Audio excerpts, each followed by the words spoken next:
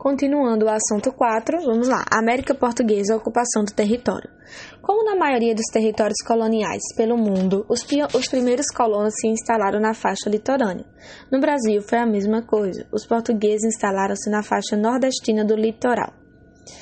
Nos primeiros anos, a economia foi essencialmente extrativista, principalmente com o pau-brasil, que era coletado pelos índios em um regime de escambo, ou seja, o trabalho era pago em objetos, como armas, machados e varas de pesca, o que era uma novidade para os índios, já que estes não conheciam o manuseio dos metais. A ocupação inicial foi principalmente em alguns pontos da costa, sendo que as principais em Pernambuco e São Paulo, a vila de São Vicente.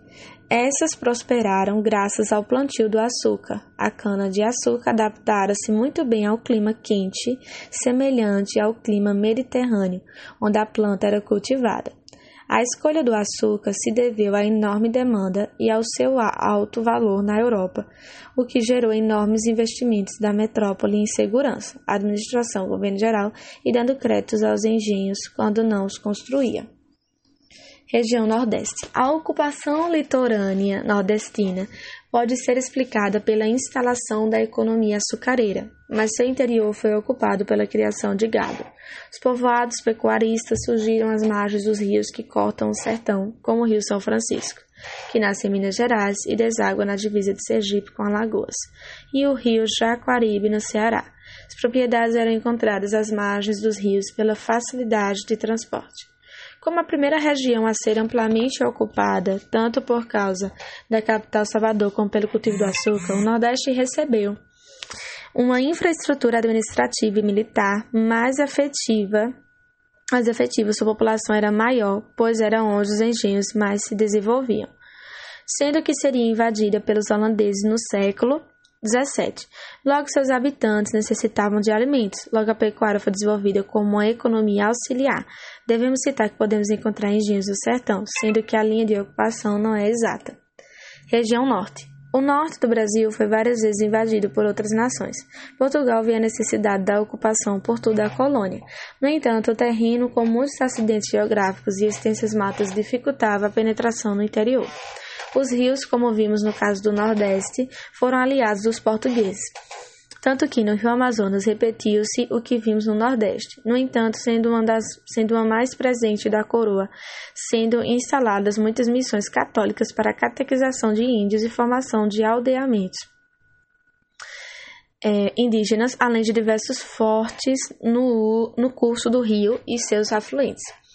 Assim, se dominava os índios e povoava o território, protegendo a principal atividade econômica do local. Era a exploração extrativista das drogas do sertão, ervas medicinais e especiarias.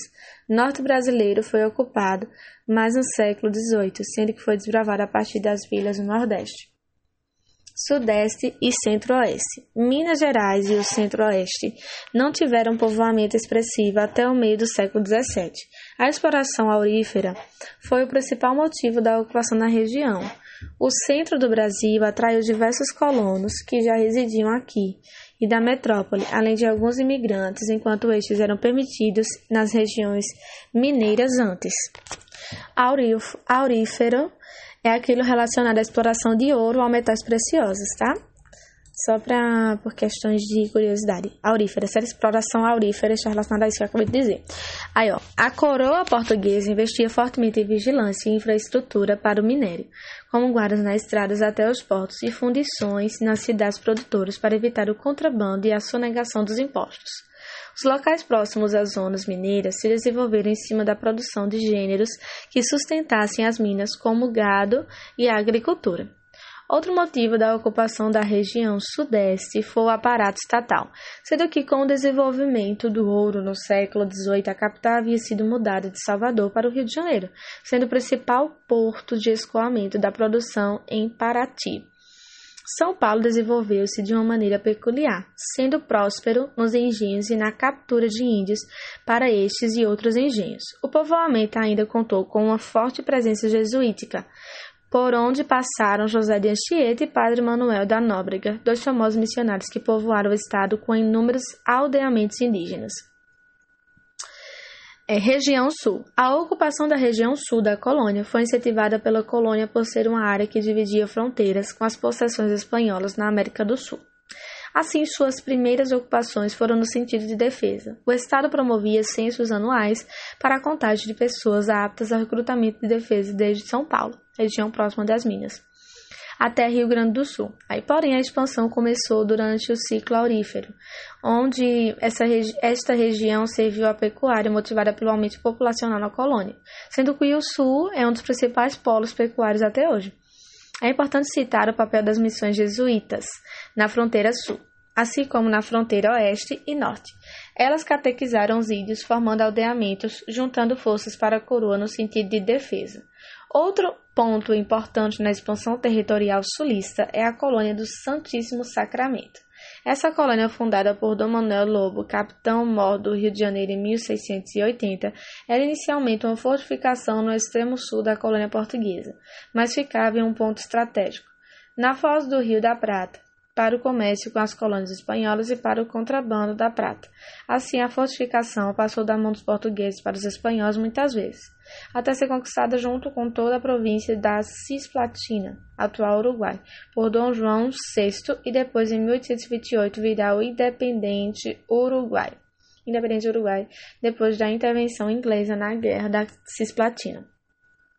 Tratado de Madrid. A divisão territorial entre a Espanha e Portugal sempre gerou muitos conflitos. Com o fracasso do Tratado de Tordesilhas, as nações ibéricas decidiram criar uma nova divisão.